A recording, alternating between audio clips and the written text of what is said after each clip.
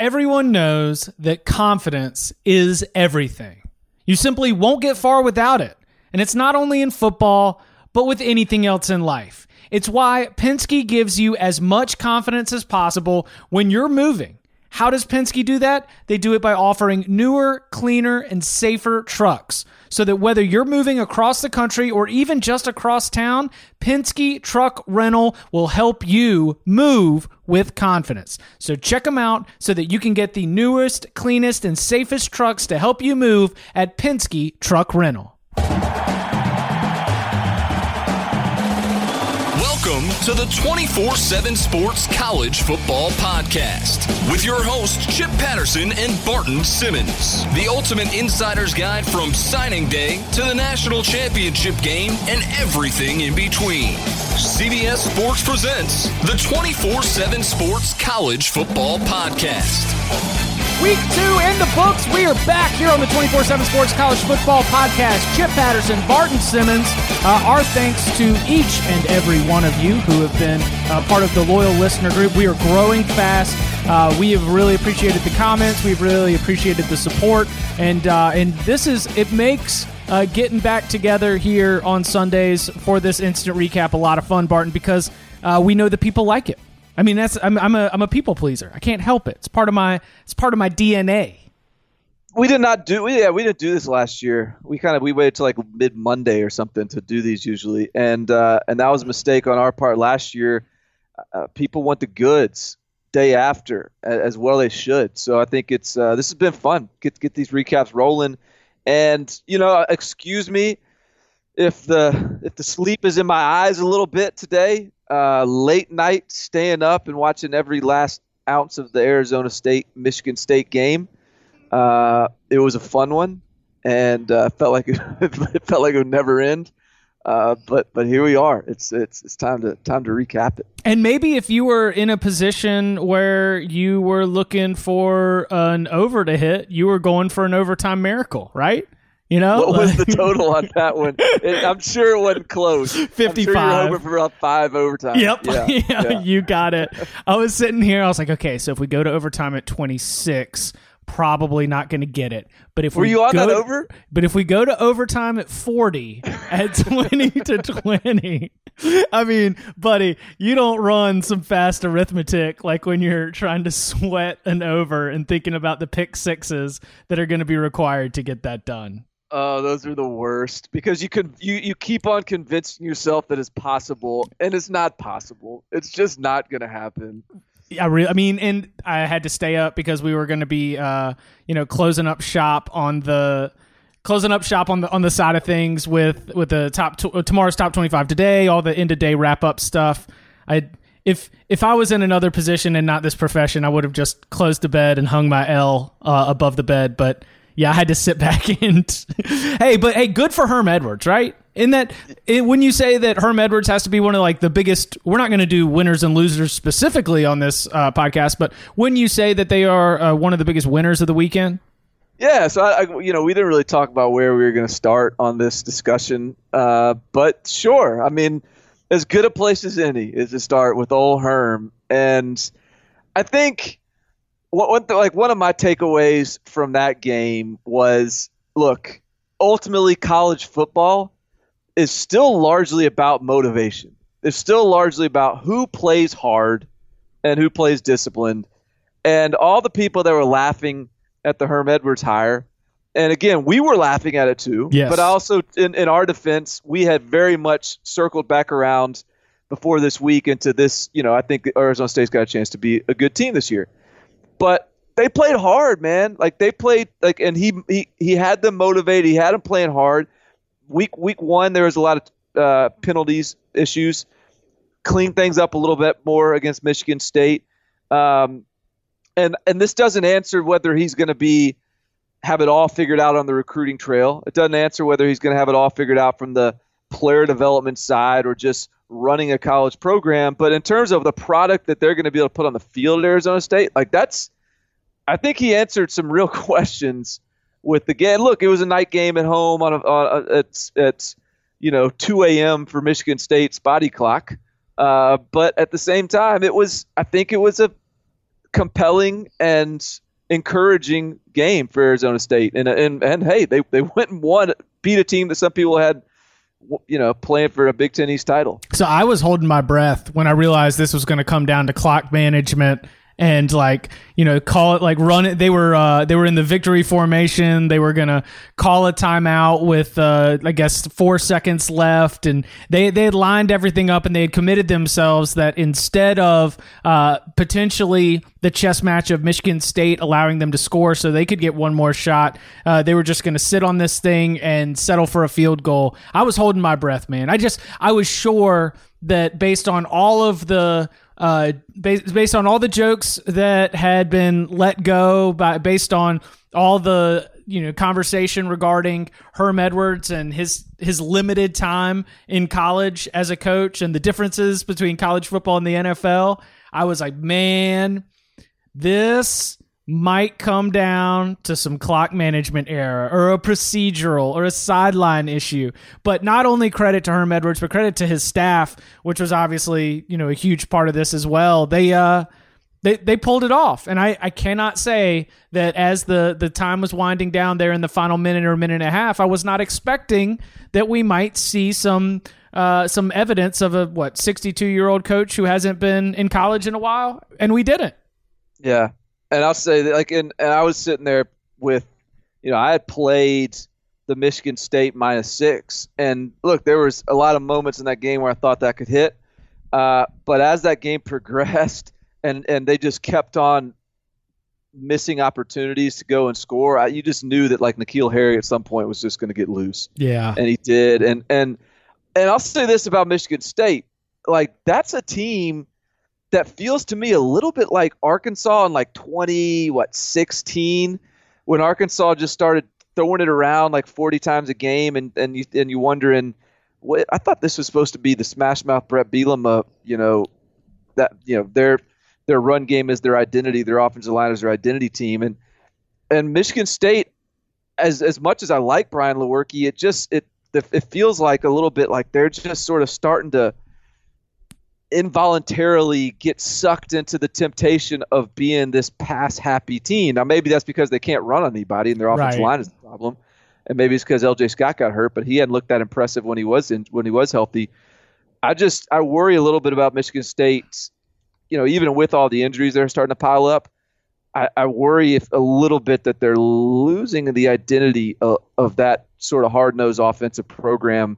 And I wonder how, whether they'll be able to get that back once the Big Ten schedule starts really hitting. So on the Michigan State side, do you feel like you had any questions answered for the Spartans? I don't know. I mean, no. You coming out with more questions? I think you leave with more questions. I mean, they were, again, I mean, they almost lost to Utah State. Utah State went out and cruised and crushed New Mexico State. I think Utah State's a better team than people realize. Said that last week. So their defense stepped up, played better. I guess on that end, you can answer that question, but I don't know that I ever doubted that their defense would be better than they were last week. I just think this is, we're going to have to. Is this a team that grinds its way into 10-2 again, or is this a team that just sort of slinks back to 7-5? I don't think we know that yet. And Michigan State's always such a hard team to project and predict. So I don't know what to think of them right now. See, I came out of that with evidence, with data point number 2, providing some amount of certainty for me to feel confident saying that Michigan State's offensive line is a weak point, and that Brian Lewerke is much better. That's one where I was like, okay, I was not as high on Brian Lewerke as you were, but I'm willing to come out of the Arizona State loss, and I'm coming out with higher marks for Brian Lewerke. But a lot of that is paired with the idea that because of the offensive line and because they don't have, they just don't have much of an impressive or an intimidating running game at all. And if that's going to be the case, I think your Arkansas call is great, but it is very much against the identity of the way that Michigan State has won. And not every team is going to try. It is easy to get sucked into the pass happy back and forth, particularly I think when you're just out there in Tempe and it's playing like that.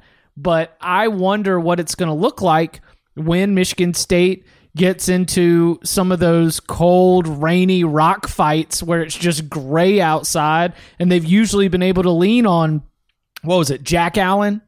I mean, they've had all the Allens. They've had some great offensive linemen, and right now I just don't feel like that's a strength of that team at all. And you mentioned, LJ Scott being a little bit banged up, and again, I still maintain that we just have been mentioning LJ Scott's name because we know it. All right. So what's that guy? So was Connor Hayward? Was he a quarterback in high school? Yeah, that sounds familiar. I don't remember the specific. That sounds familiar. But when Lewerke was lined up there with Hayward in the game, 6 foot, 229 pounds, and he wears number 11, so maybe that's part of it as well. But I was like, are they running some kind of wildcat right now? Like, is this Hayward has been more impressive to me when he gets the football than LJ Scott. I agree. Now LJ Scott, look, he was by the end of that game he was wearing street clothes. I think he got injured, but I at one point I was thinking LJ Scott's going to get drafted next fall in the late rounds, and I'm going to wonder why. Like, I'm not going to get it. Now maybe he won't get drafted, so maybe just everyone's overhyped him along the way. But yes, I'm kind of off the LJ Scott train. But I think more specifically to your point, the big question for Michigan State is offensive line just doesn't look good. Yeah, doesn't look good at all. All right, so what's Arizona State's ceiling? South. You think so? That's their ceiling. Realistically, who can they not beat in South? Let's take it to let's take this game to USC Stanford. Yeah. Look, I did say before the season. Remember, I had USC in the playoffs and whatever. I did say. Whoa. We got to have a little bit more accountability here than I said USC in the playoff, whatever. Okay, go on. I said as long as they go 2-1 in their first 3 games, I'm riding with my pick. They lost to Stanford at Stanford, and as long as they beat Texas next week in Austin. Toss up. They could. It is a toss up. Yeah. Yes. And they should be favored. I would hope. Texas barely beat Tulsa. As long as they start the season 2-1, USC still has, I think, plenty of time to sort of hit a stride. But my point is, look, again, I'm not writing them off for anything after a loss at Stanford. But my point in starting there is, they didn't look like an elite team. They haven't for 2 weeks now. There's something missing at USC right now. Whether they catch fire, I think it's very plausible.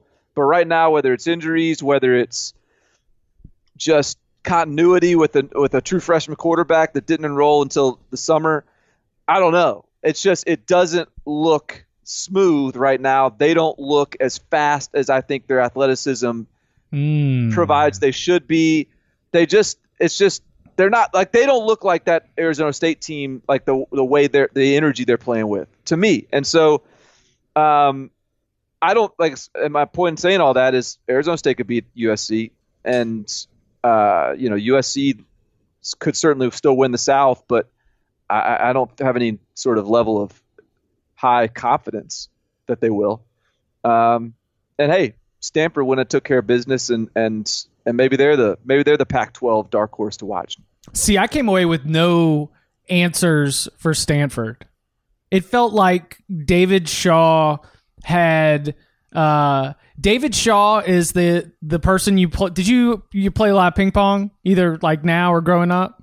Love ping pong. Okay, the opponent who just returns everything but has no winners. He's just a brick wall. I hate those guys. Yeah. Yes. That was David Shaw in that game. He was like, no, I'm going to return everything they have. We're not going to do anything fancy. And I've figured out that if I just sit here and just feed them right back to him, USC does not have its act together enough right now to win this game. Yeah, I think that's a great comparison because USC doesn't have the patience to just keep returning. They're going to try to hit that slam ball. That's like me. I got to every second shot, I'm trying to freaking finish it. And when you hit that good one, man, it looks good.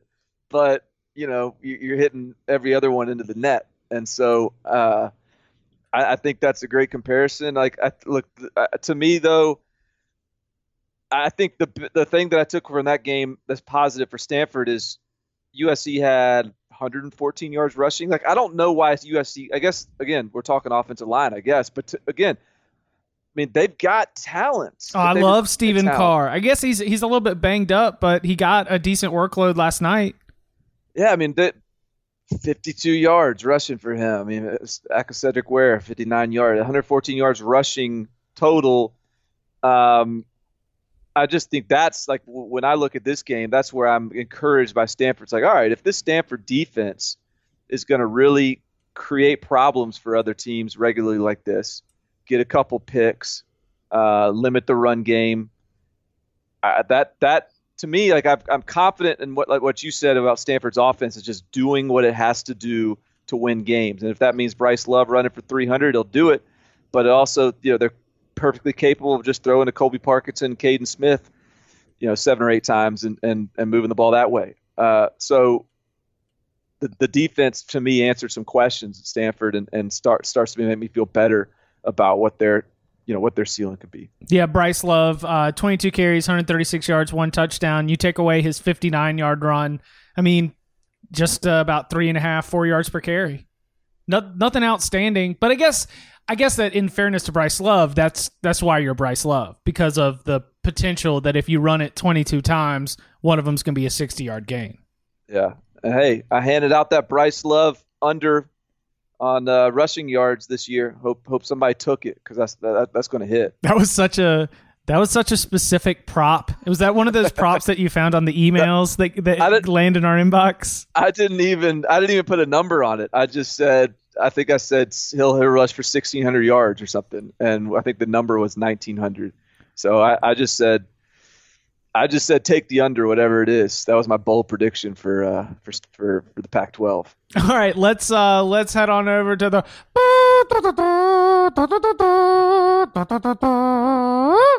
SEC on CBS Game of the Week from Columbia. I caught some flack for some comments that in a piece that I wrote for CBS Sports, and I want to test this to you because I might have been wrong. Just in the full mix of all the action as we're bouncing around and as we're trying to piece together the themes and the storylines from the day, I felt like until about mid third quarter, maybe early third quarter, but at least through the first half, I did not think that Georgia was cruising.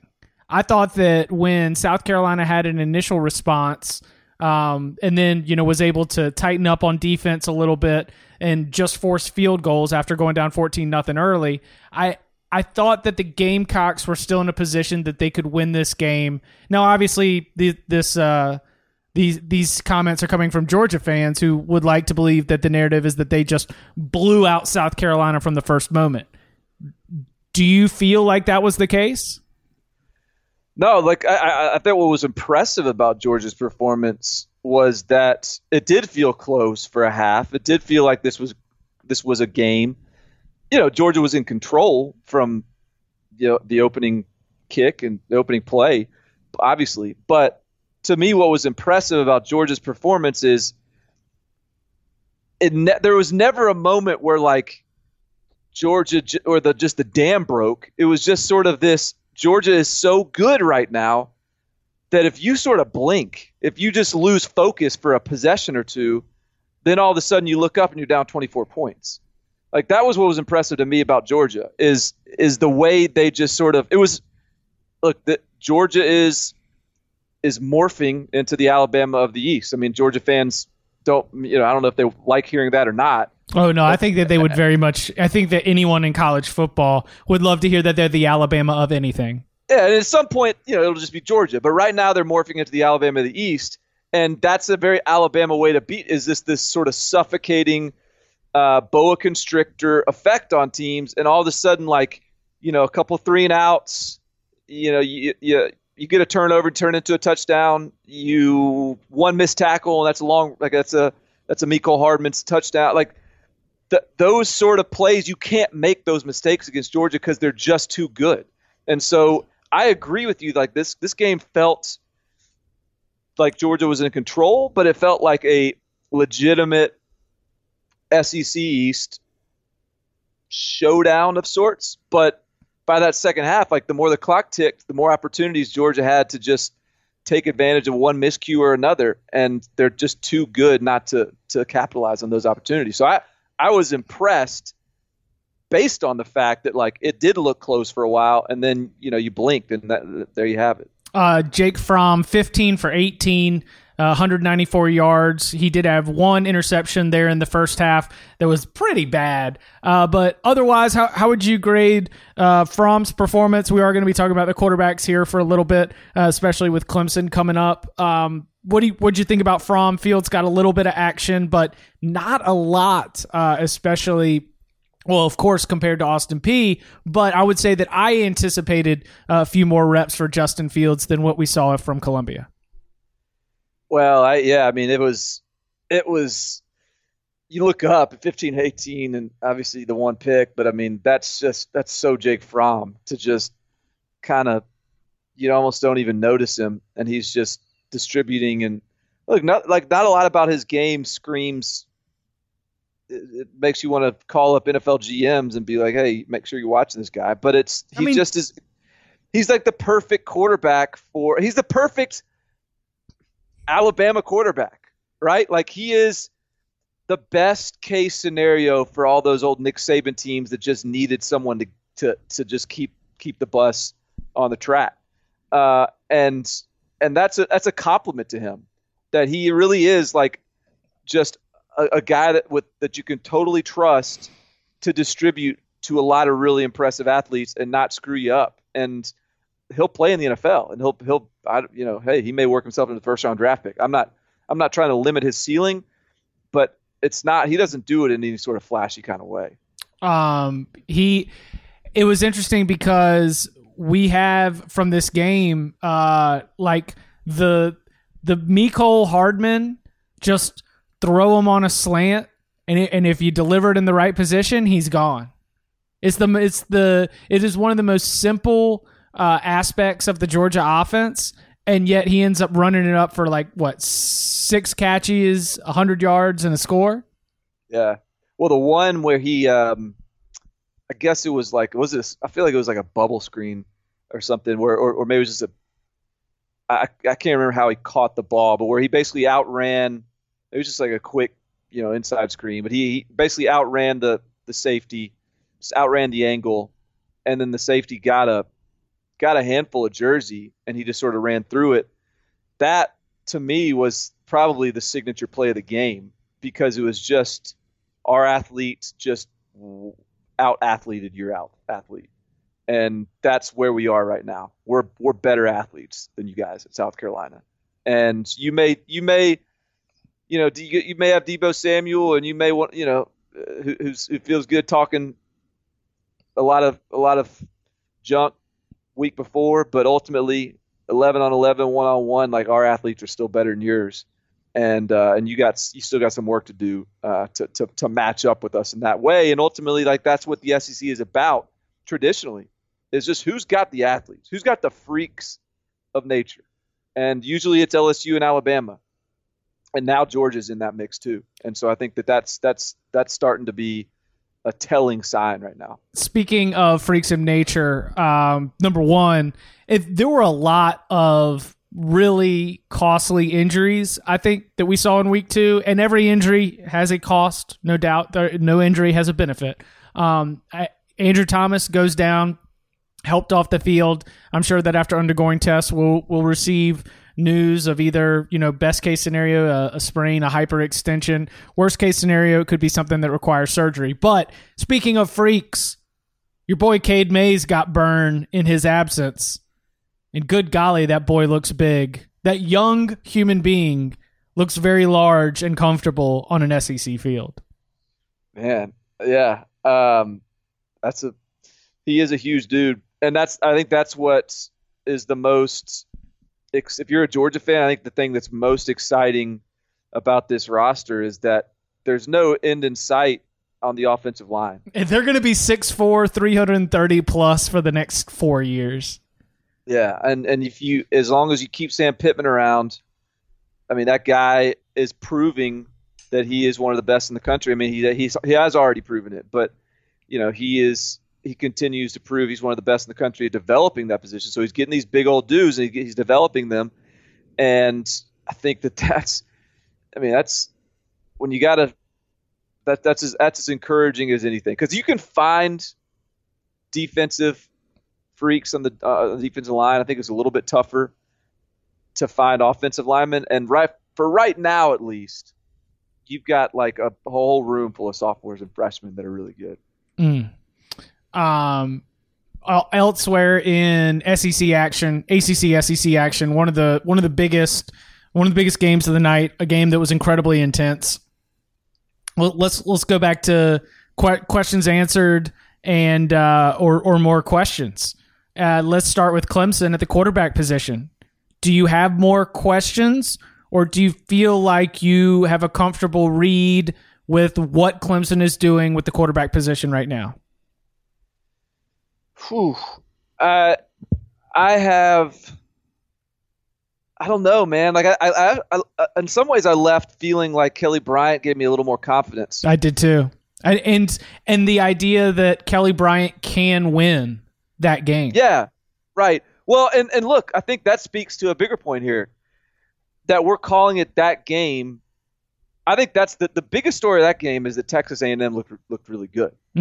Like the biggest story of that game is that was the showing that South Carolina was supposed to give us. Like that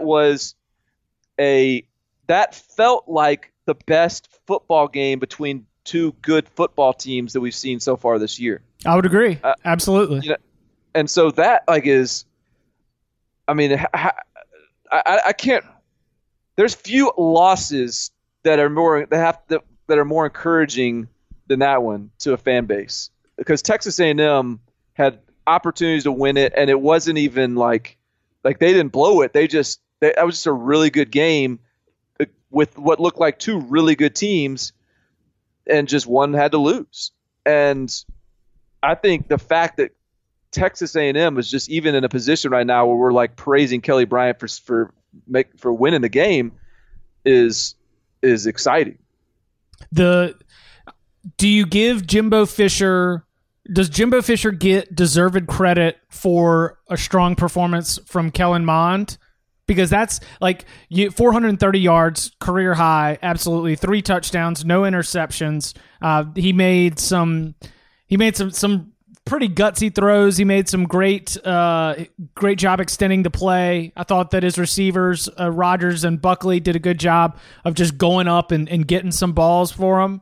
Because I just want to ask your opinion on that, because there's an interesting wrinkle to last night that goes back to the Jimbo Dabo rivalry. Yeah, I mean, I thought that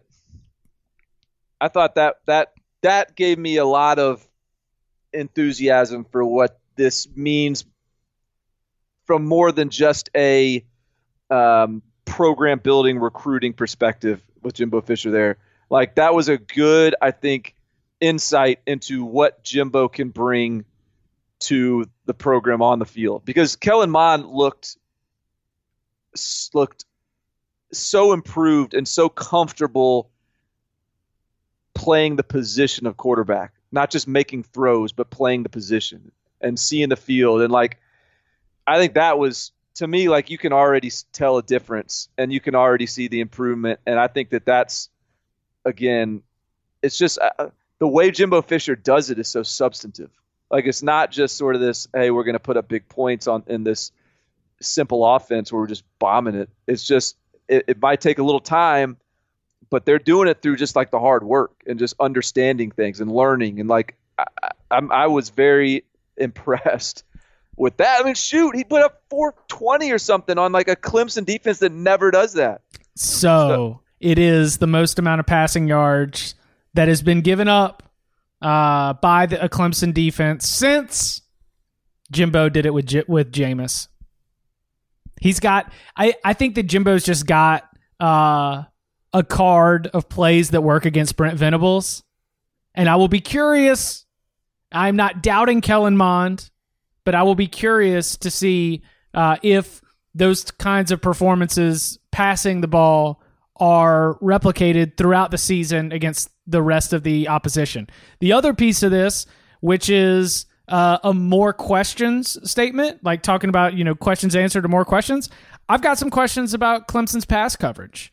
I saw a comment from a Clemson writer who said, this game will let you know why Clemson is targeting so many defensive backs in the 2019 class. That right now, while they have unbelievable talent and depth in the defensive front at cornerback, and then I think 11 Kayvon Wallace is a strong safety, but I really kind of consider him, the way he plays, not as much of I don't know.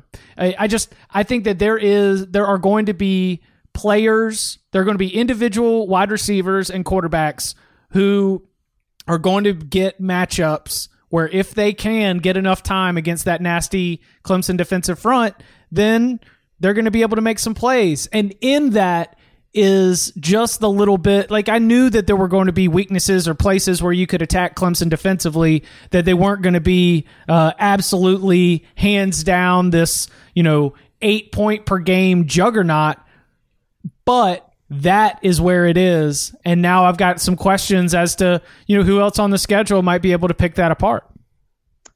Yeah. I mean, I think that's the bigger question here is like, what, all right, so their schedule, who else can pick it apart? Like is that the only team that really provides that kind of threat to them? Like, I don't think we have any faith that Florida State can pick it apart. No. I think there's as much of a chance South Carolina can.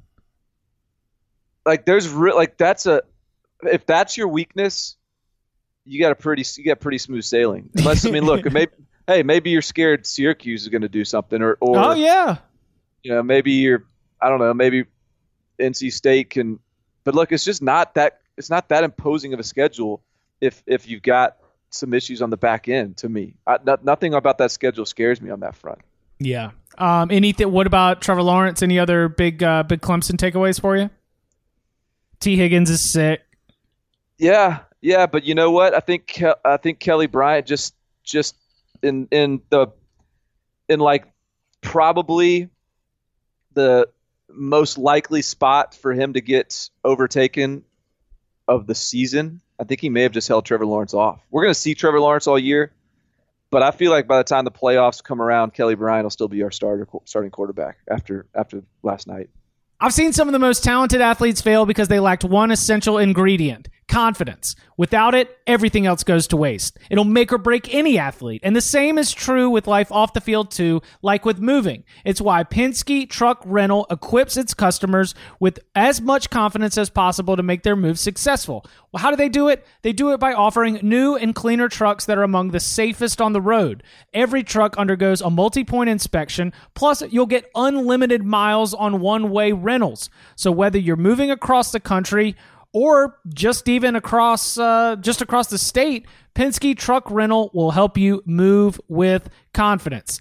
And now it's time for Teams on the Move, and we're going to be focusing on the Ohio State Buckeyes because the Ohio State Buckeyes are currently in a position where they are sitting behind both all of Alabama, Clemson, and Georgia, but they are getting a first-place vote in the coaches poll. They are starting to gather momentum, and so I will ask you, do you foresee in the next couple weeks Ohio State starting to put together a case of being one of the top teams in the country, and certainly as we were talking about teams on the move here, noting that they will be playing against TCU in its final game without Urban Meyer next week in Week 3?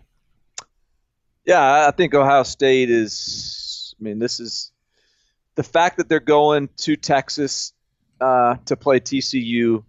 The fact that TCU took care of business against SMU and sort of ran them out the building. That's going to be a legitimate test. And I think what we've seen out of Dwayne Haskins, you can make a case Dwayne Haskins is the best quarterback in college football right now. Yeah. And the defense is just sort of, it's second nature. We know what we're getting there. But this offense looks to be like we had I think you were on my side with this, but like even last year, I was like, this offense is going to be better when they don't have JT Barrett. Yep. When they have Dwayne Haskins, this offense is going to look better. And so far, so good. And so we'll find out. But they're already they're going to be number 3 in my ranking. 1 Alabama, 2 Georgia, 3 Ohio State to me right now. Wow, Ohio State ahead of Clemson. Yeah. Wow. Yeah, I think so. What do you think about as you're starting to handicap that Ohio State TCU game? I mean, how do you see it turning out? That's us hard, man. This TCU is such a scrappy bunch. Like when they're playing SMU, one thing about that team is like those dudes, they've got some edge. Like those guys are constantly just prodding and needling the opponent. Like I think they've got a little bit of that like chip on their shoulder edge to them, and they've still got some athletes too. I mean, they've got athletes in the backfield, guys like Jalen Rager and our boy from Louisiana, the punt returner and slot guy, who I'm blanking on his name, who's just a stud. Kamate Turpin? Kamate Turpin. He blew that game open. I mean, those guys can go against anybody. So I think this is I still think they could win the Big 12. Like that, I think they have that kind of ceiling for TCU. So this is, I think, a legitimate, like, big time matchup. And in a win, could get them moving on up in the polls. And that is Teams on the Move, brought to you by Penske Truck Rentals. Again, we thank Penske Truck Rentals for their support of this podcast. They do have the cleanest and safest trucks on the road. Don't forget about those unlimited miles on one-way rentals, whether you're moving across the country or whether it's just across the city or the state. Penske Truck Rentals is the cleanest, safest way to go. It is on the move, and you get to move with confidence. I texted you, Barton, yesterday, and I claimed I wanted to lead the show off with the Colorado-Nebraska game, and I apologize that we had to wait till the other side of our wonderful, the other side of the podcast, this second half.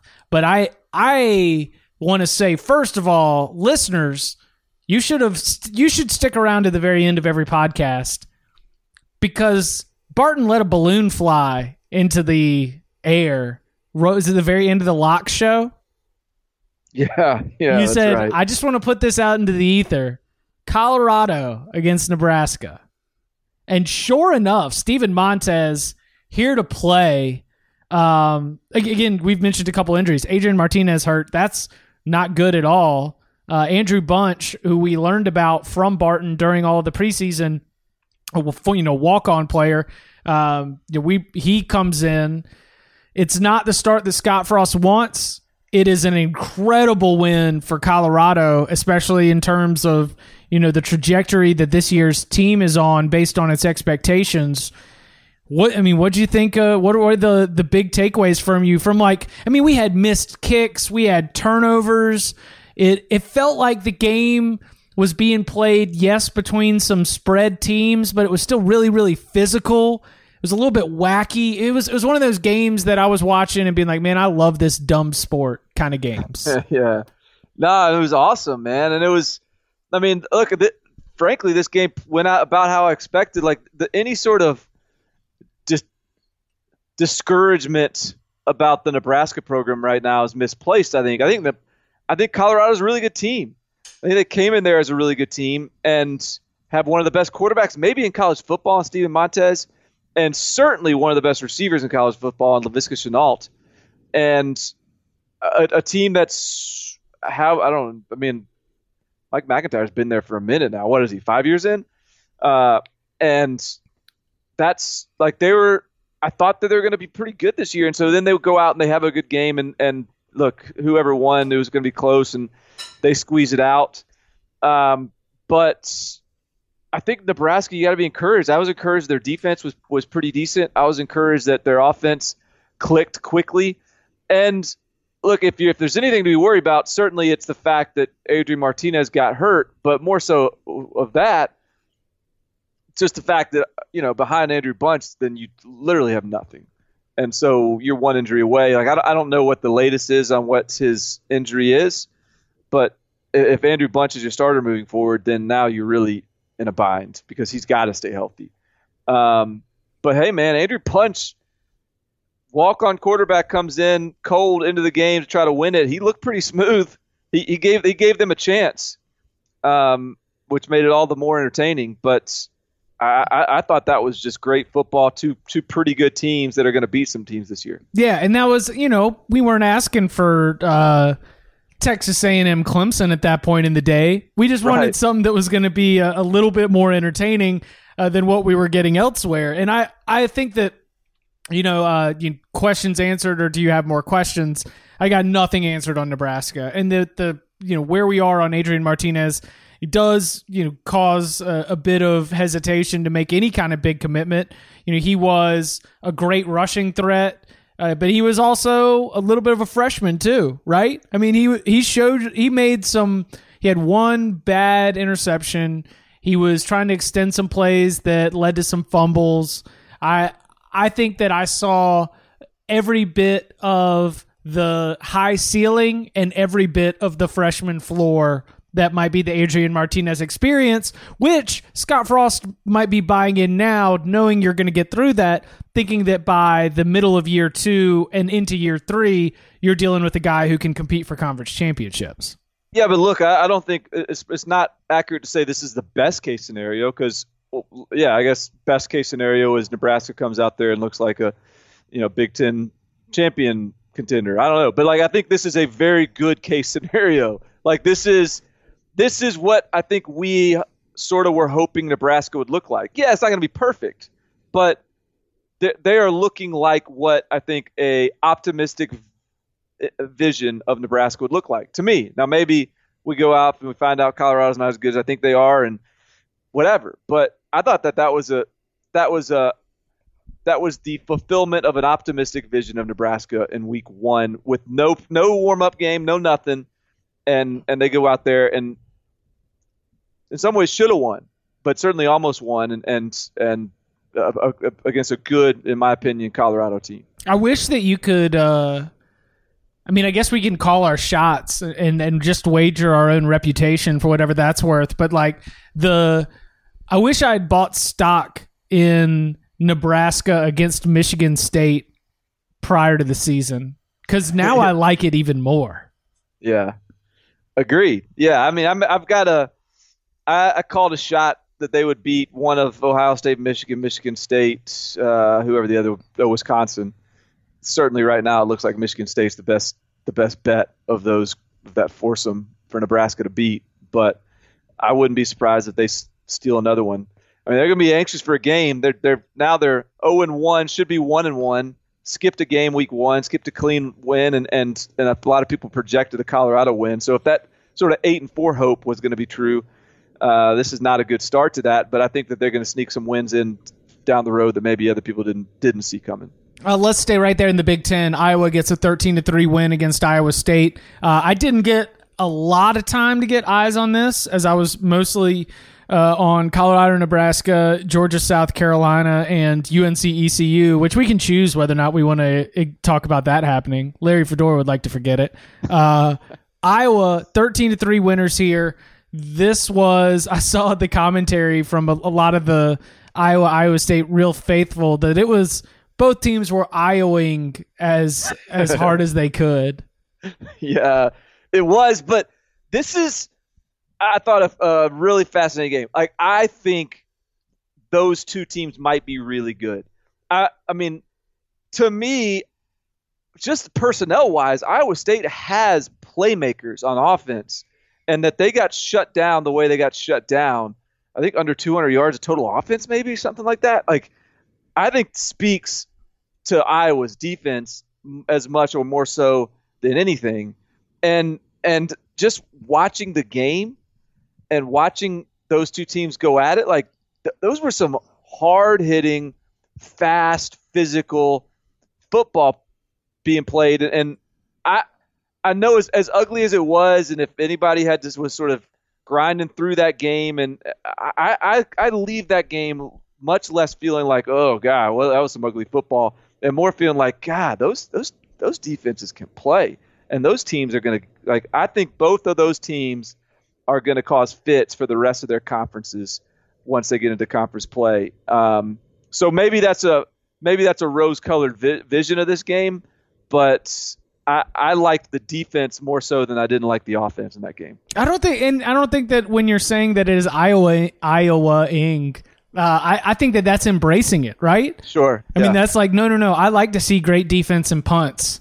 I mean, that's the Iowa football experience through and through. The hanging 55 on Ohio State makes for a great moment and a great time for all the Hawkeye fans and people who like to chuckle at Ohio State, but hanging 55 on the board ain't what we're used to when it comes to these Iowa football games. I was very surprised that Iowa's defense was able to bottle up David Montgomery the way that they were, and that was a question answered for me about Iowa's defense. I have more questions about Iowa State, but some of that is also pigeonholed into my bigger questions about the Big 12, which we talked about a little bit loosely going into before we started recording today. I've got a sneaking suspicion that the Big 12 has a muddled middle with very little separation, but also very few teams that you feel confident about betting on them to show up outside of the conference or show any kind of consistency across a month, which I guess would mean like a great team. If you're going to be great, even for a month, you've got to be able to show some consistency right there. And I don't know if there's anybody in that muddled middle of the Big 12, which I would say is everybody behind TCU and maybe Oklahoma State's at the top of that middle pack. But outside of Oklahoma and TCU, I don't know if there's anybody that I have a good feel for after 2 weeks in the Big 12. Agreed, and especially this week, it was an ugly weekend for the Big 12. It wasn't even, you don't even really get a lot of style points this weekend. Usually the Big 12, at least they go out swinging and they're putting up a lot of points. You're like, that's Big 12 football, man. They make you play at their pace or whatever. It wasn't even that pretty. But again, like, I think this is what's fascinating to me is like Iowa State is going to start to shift the narrative, or not the narrative, but they're people are going to have to start playing on their terms a little bit too. Like not the balance of power, but the play it on their terms. I like that. I mean, that game had 359 yards of total offense combined. Total. Like that's. I hadn't seen that stat yet. And I mean, Nate Stanley isn't perfect, but I mean, he's an NFL quarterback without a doubt.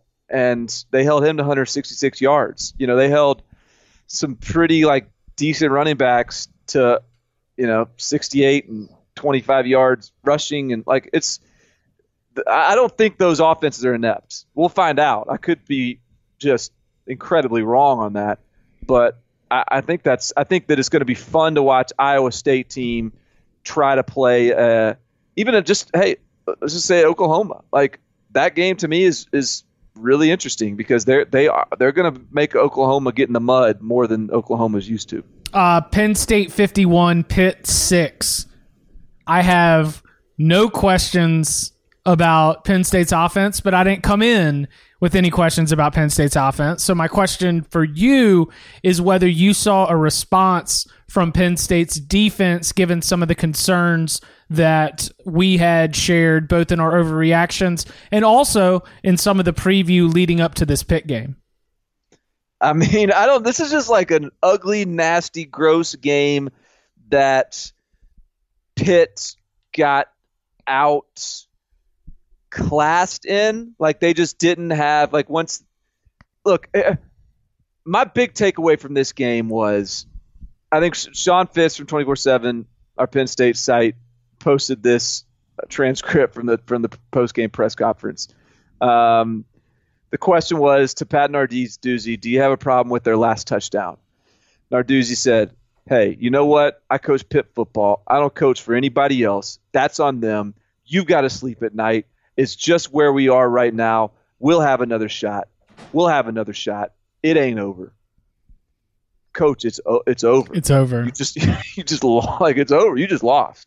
It's over. And in fact, after next year, that might be your last chance at Penn State in a long, long time, if not, who knows when. And so to me, my big thing about this is like Pat Narduzzi has tried so hard to make this into a rivalry.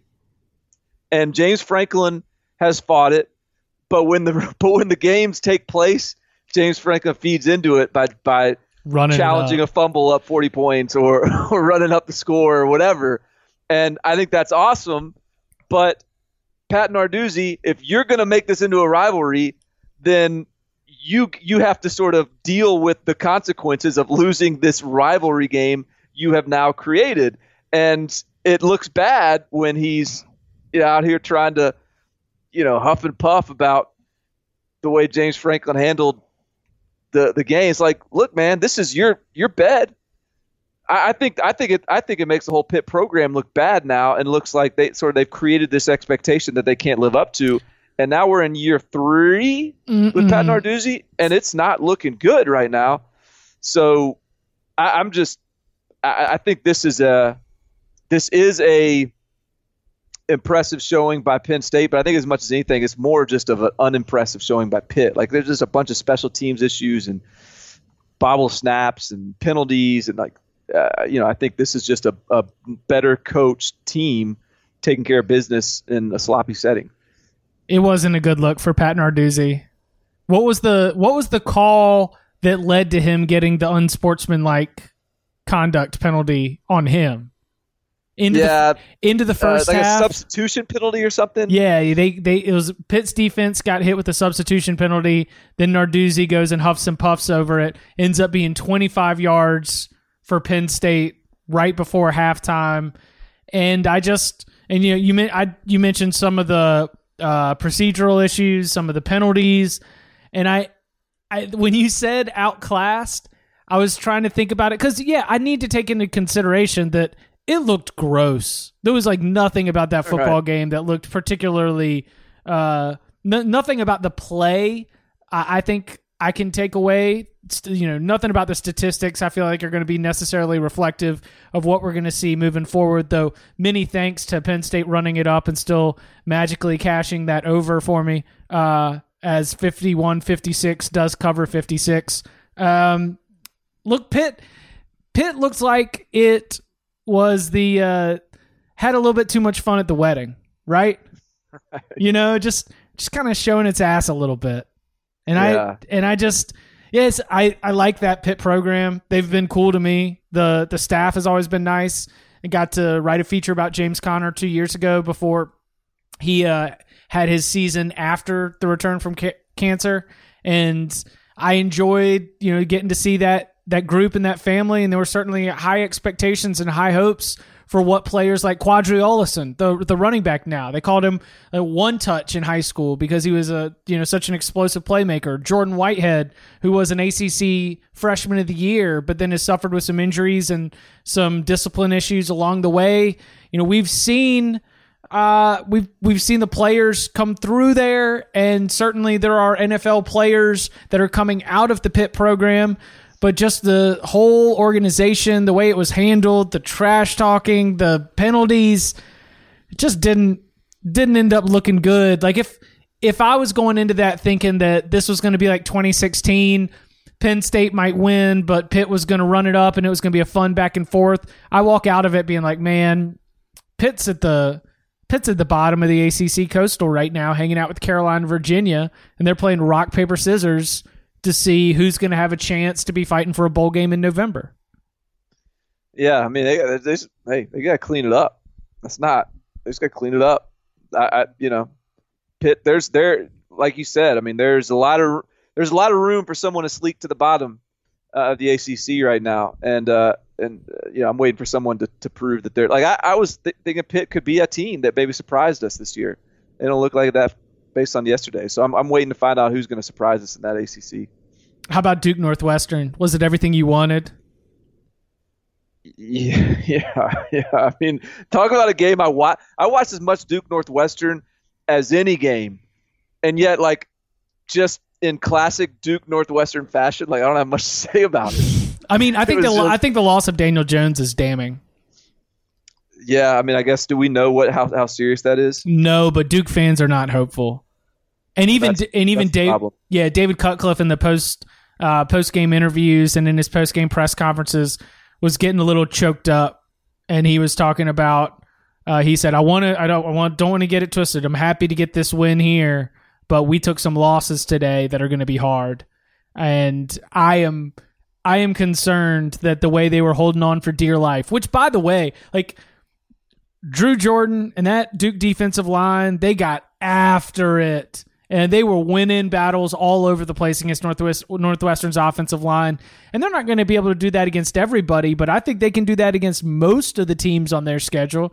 Joe Giles Harris is absolutely awesome. That group can keep Duke in games, but I am concerned about the ceiling for this Duke offense if it is with Quentin Harris, who is a gifted runner, but definitely not the potential NFL prospect that Daniel Jones is.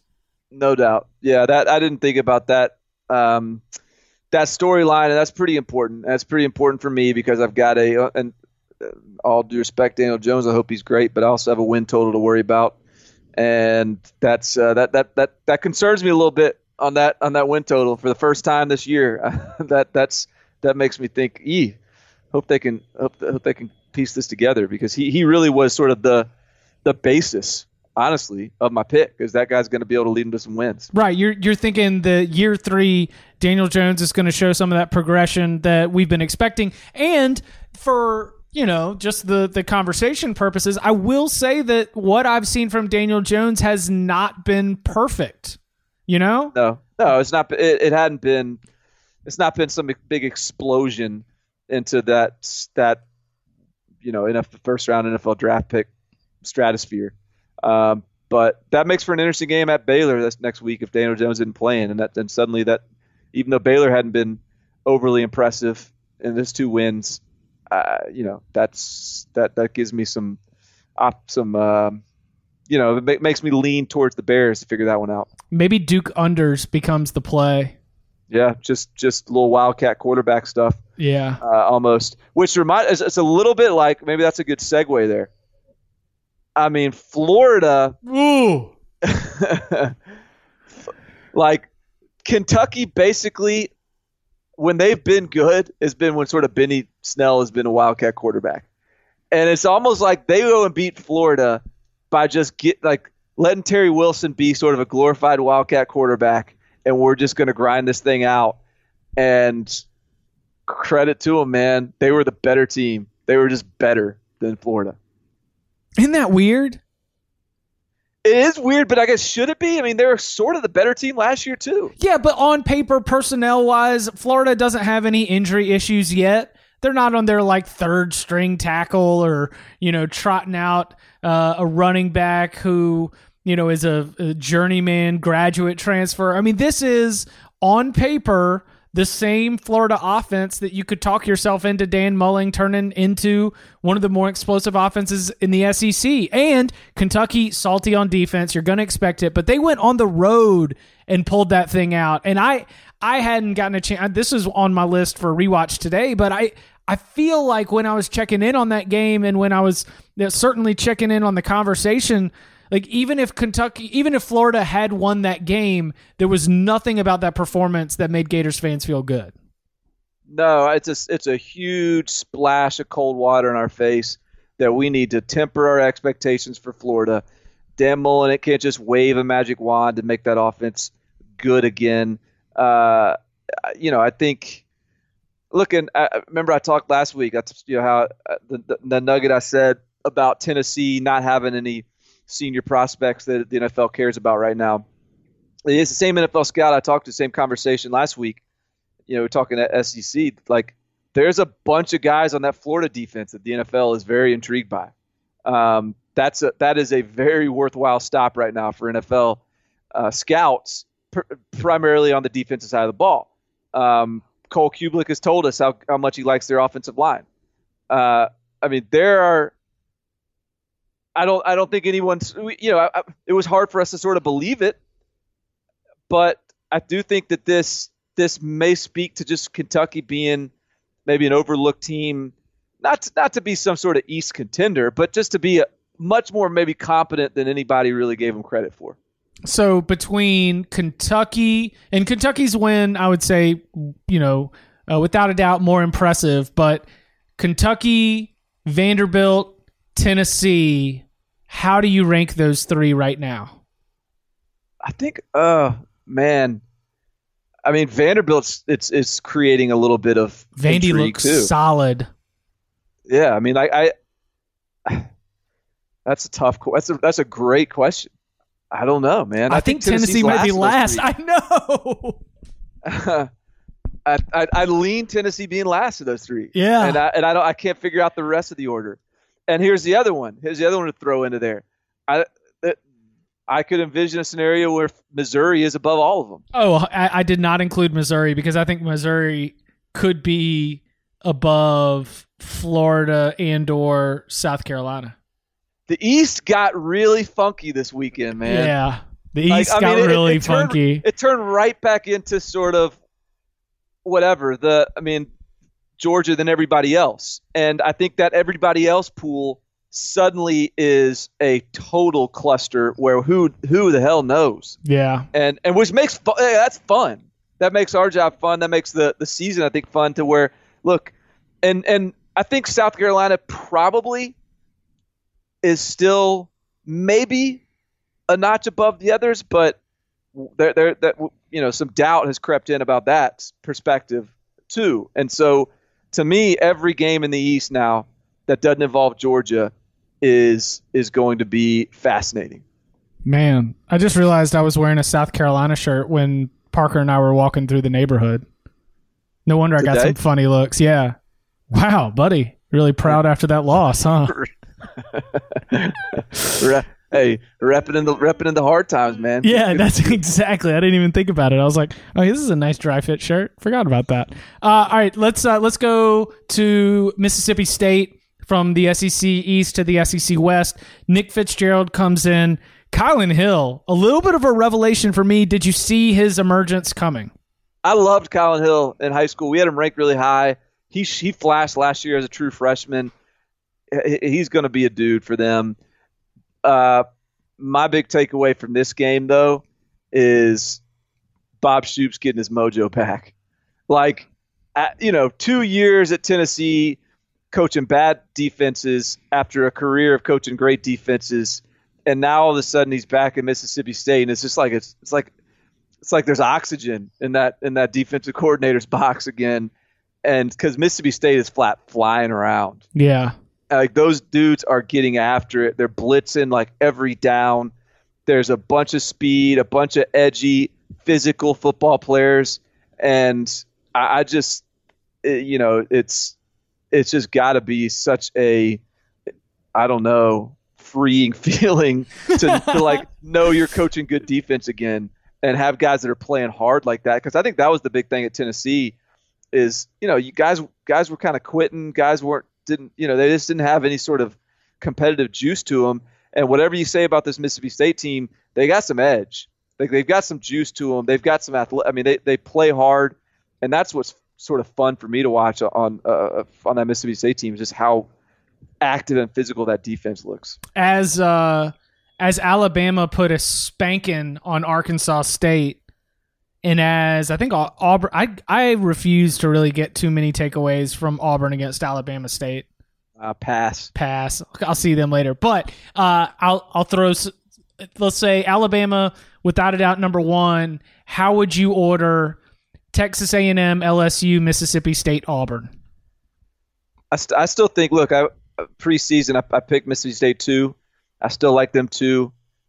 I think that was a crazy nighttime atmosphere environment for Texas A&M. Let's see what they do on an afternoon in the road. And that's another, I was thinking this too when we were talking A&M, that's a little bit disappointing that that's probably like they do get LSU at home at the end of the year, but it's unfortunate that like Alabama, Mississippi State, Auburn, none of those go to Kyle Field because those could be trip up spots if they did. But all I have to say, I still think I probably like it. Mississippi State, Auburn, maybe A&M, then LSU. Yeah. I still need convincing on LSU, I think. I still need convincing on LSU too. And that's going to start, we'll be spending this week previewing the SEC on CBS game of the week. This week's LSU Auburn. I mean, how sweet is that? Yeah, this is good. We got a good slate this weekend. I would rank them Auburn, Mississippi State, Texas A&M, LSU. And I am probably putting too much value on Kaylavon Chasen, but maybe I'm not. Yeah, that's a fair thought. I mean, I didn't even think about that, but I think that's look, when you're splitting hairs between those that's a sack fumble that might not take place, or otherwise might. I mean, like it is in my mind a minimum of like 4 disruptive havoc plays per game. Yeah. So it'll be interesting. Any other SEC notes? Just the Missouri. I mean, hey, Arkansas could be a long year for those guys. Oh yeah, losing to Colorado State's not good. A team that's been getting torched by everybody. I don't know. Maybe it was bad weather. I didn't watch that game. Maybe it was pouring down, so I don't want to. But I just looked at the stats. They only threw for no, I'm not even going to say that because I know Colorado State threw for almost 400. So, and Arkansas couldn't top 200. So it could be a long year. I didn't watch that game, but that was a score that caught my eye.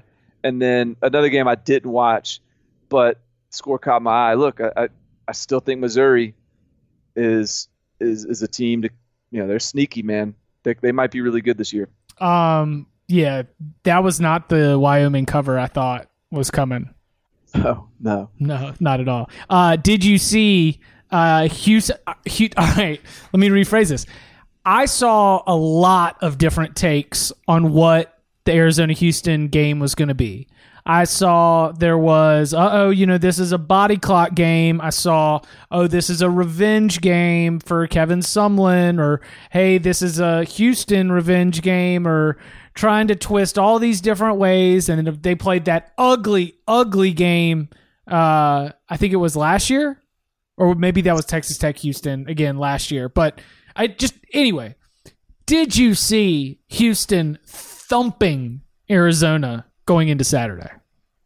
I mean, as it was happening, it wasn't that shocking to me. Like, I think Arizona had shown more of an inclination to that happening than Houston had to this point, because Houston, like the Rice game last week worried me a little bit because Rice didn't feel like they should be that good yet. But you love the way Rice looks now. It's fun. It is fun to see, but they lost another one to Hawaii. But I just like Rice moved the ball on Houston, and Arizona, at least in the first half, couldn't get much going, and so that was the surprise. Like, I could have seen a shootout as it was playing out. Like, I wouldn't because I still thought preseason Houston would win the AAC, so I like Houston's pieces, but I think this is just a bad look for Noel Mazzoni and Kevin Sumlin, and this is, I'm going to resist getting back on my Ken Niumatalolo pedestal. I'm going to resist. I've got no questions answered. I'm going to resist getting on a BYU train after a loss to Cal that was pretty ugly. Hey, Cal's good. You think so? I don't know. they almost lost it to. I mean, they didn't blow out UNC. Who knows? Who knows what to think about all these games? I'll say the one that I do think told us that I backed off of now. How about Notre Dame barely beating Ball State and Brandon Wimbush looking like Brandon Wimbush again? I know. That was disappointing. That was very disappointing. That's that one. That one was a game where I think that even like Tom was like classic spot for a letdown in the Notre Dame schedule. And so it almost probably gets overlooked for the damning evidence that it might have produced, Like, we're like, oh, yeah. Of course they were going to have a little bit of a letdown. They won, right? All right, no big deal. But it might be a big deal. And Brandon Wimbush might not be much more than even your fictionalized idea of what Brandon Wimbush could be. Well, it makes me rethink what happened in that Michigan game, because ultimately what really did happen, he threw up like 3 big deep balls where he just said, go up and get it, receiver, and who just like beat smaller DBs, and then they just sort of took it to the house, just sort of reeled it in, brought it back into the barn, and just weathered the storm. So what do we really learn out of Brandon Wimbush? So like that's sort of my worry now. But they'll carry that top 10 ranking till they lose. Yep. Top 10 wins. Yay. Let's see. South Florida 49, Georgia Tech 38. It was a really fun game. I was on the Bees. It did not work out for me, but I think that I was probably impressed by Georgia Tech for the fact that they got, they spotted USF got 2 kickoff return touchdowns right there at the very beginning, but they still battled back, and it was only a few mistakes right at the end where South Florida was able to pull away. Do you feel like you learned anything about the Bulls from this matchup? Just that they no, it's the same old team. Just that they can play in a shootout and win one. They got speed. They got speed all over the place. Yeah, they do have speed. And they got one of the best returners in the country. Clearly, that dude's a true freshman. Yep. He can go.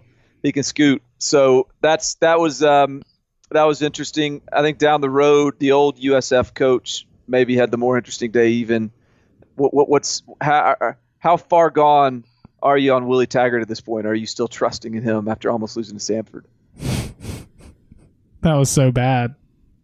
They keep on looking bad, man. Why can't they run the football on Samford's? With Cam Akers. Look, they're I don't care if they're playing their backup offensive lineman. Like, they should be able to run the ball on an FCS team, right? Yep. So that's worrisome. A little worrisome that Texas can't handle Tulsa. But ultimately, there's some work to do for some of these blue bloods. All right, UCLA, Florida State at Syracuse. Carrier Dome, noon kickoff. What are you thinking? Is that this weekend? That's this weekend. Oh, what the line is? What's the over/under? 74? I don't know. Do you trust? Do you trust Florida State? I don't know, man. Yeah. I don't know.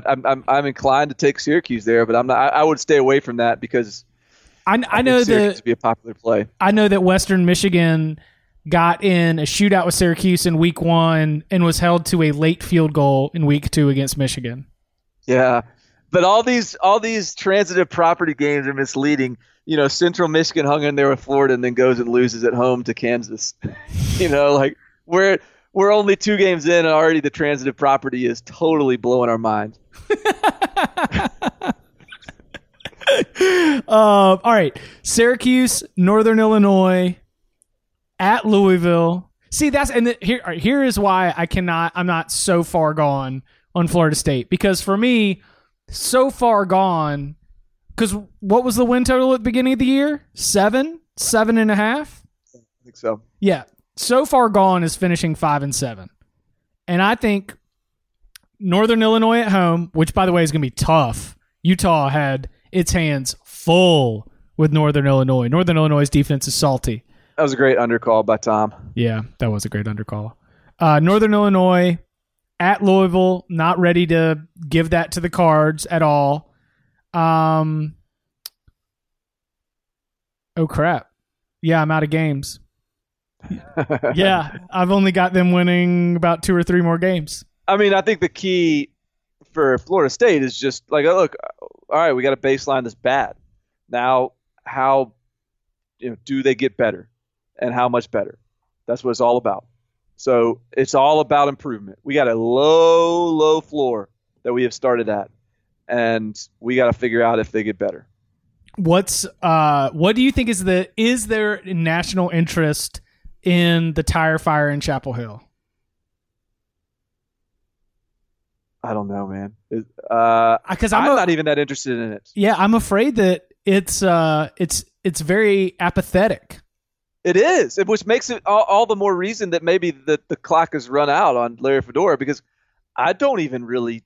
It's not really an interesting story to me. Yeah, they're just not a good football team. And hey, look, they got a bunch of suspensions right now, and once those guys come back, and I don't think it's going to matter. Maybe not, but it's a weird deal where like UNC's bad, and there's more interesting things to talk about. UNC's bad. Fedora's been a quote machine, and not in the great way, ever since his comments at the ACC football kickoff about football being under attack. I mean, did you see the quotes leading up to ECU where he was talking about not remembering losing to them 70-41? No, I didn't see that. He said, "I don't remember that, Coach. It was 2014. You were the head coach." That's right. Is there anything you can take away from it? I'm sorry. I don't. You can remember that, but I choose not to remember that. He said that and then went and got dunked on. He's 0-3 against ECU. He's led UNC to an ACC championship game, but he's 0-3 against ECU and has not beaten an in-state opponent since November 28th, 2015. ECU's done some Kansas stuff too. ECU is not out here impressing people. Like ECU, that's a coach was one of the most likely firees of this year. Scotty Montgomery's going to have a street named after him after doing that. I know. Yeah. I mean, so this was one comment. And again, I waited and I asked you because I do think that nationally it is apathetic, but locally it's obvious. It's just tearing up anything that anybody that wants to talk about it is more than happy to give you an earful. And I think that it is when he expresses that kind of apathy and then the team looks equally as apathetic, it drives the fans crazy. Right. Well, to be fair, like he's not in his eyes. It's like, I got to have a short memory. I got to, I'm a coach. We got to look forward. We can't dwell on, so he's not looking at it as apathy, but when you go and lose, it gets spun as apathy. And I just think he is continuously crushing himself with these unnecessary comments in the media. Just give us, let's maybe just take a break this week, Coach, and just give us some coaching cliches. Just give us the most canned answers you can, and just let's go win some games. Yeah. And they haven't even had their home opener yet. And they're 0-2 coming off a 40-19 loss to ECU. Ugh. And you know who they're playing in their home opener? No. Central Florida. Mackenzie Milton is about to put 50 on the board. That is for a coach that doesn't have a good memory and didn't know who was on their schedule to wake up this morning and see UCF coming to town. That couldn't have sat well at breakfast. Listen, all of the cut-ups that he's watching as we record right now on Sunday afternoon are going to tell him it's going to be bad. Like, just touchdowns. UCF cut-ups from the 2018 season are just touchdown plays. Yeah. One UCF after another. Yeah. UCF and Boise State are doing their best to rep the group of five and say we need a shot. That's going to be a big one this weekend. We got time to break down games later, but Boise State, Oklahoma State. Boise, Oklahoma State is going to be fun. Yeah, it will be fun. We'll be sure to give it the lip service it deserves. He is Barton Simmons. You can follow him on Twitter at Barton Simmons. You can follow me at Chip_Patterson. We've got all the midweek shows that you're going to want. We've got the locks coming up at the end of the weekend, so make sure that you are subscribed so that you can get it all delivered to you for $3.99. Barton, thank you very much.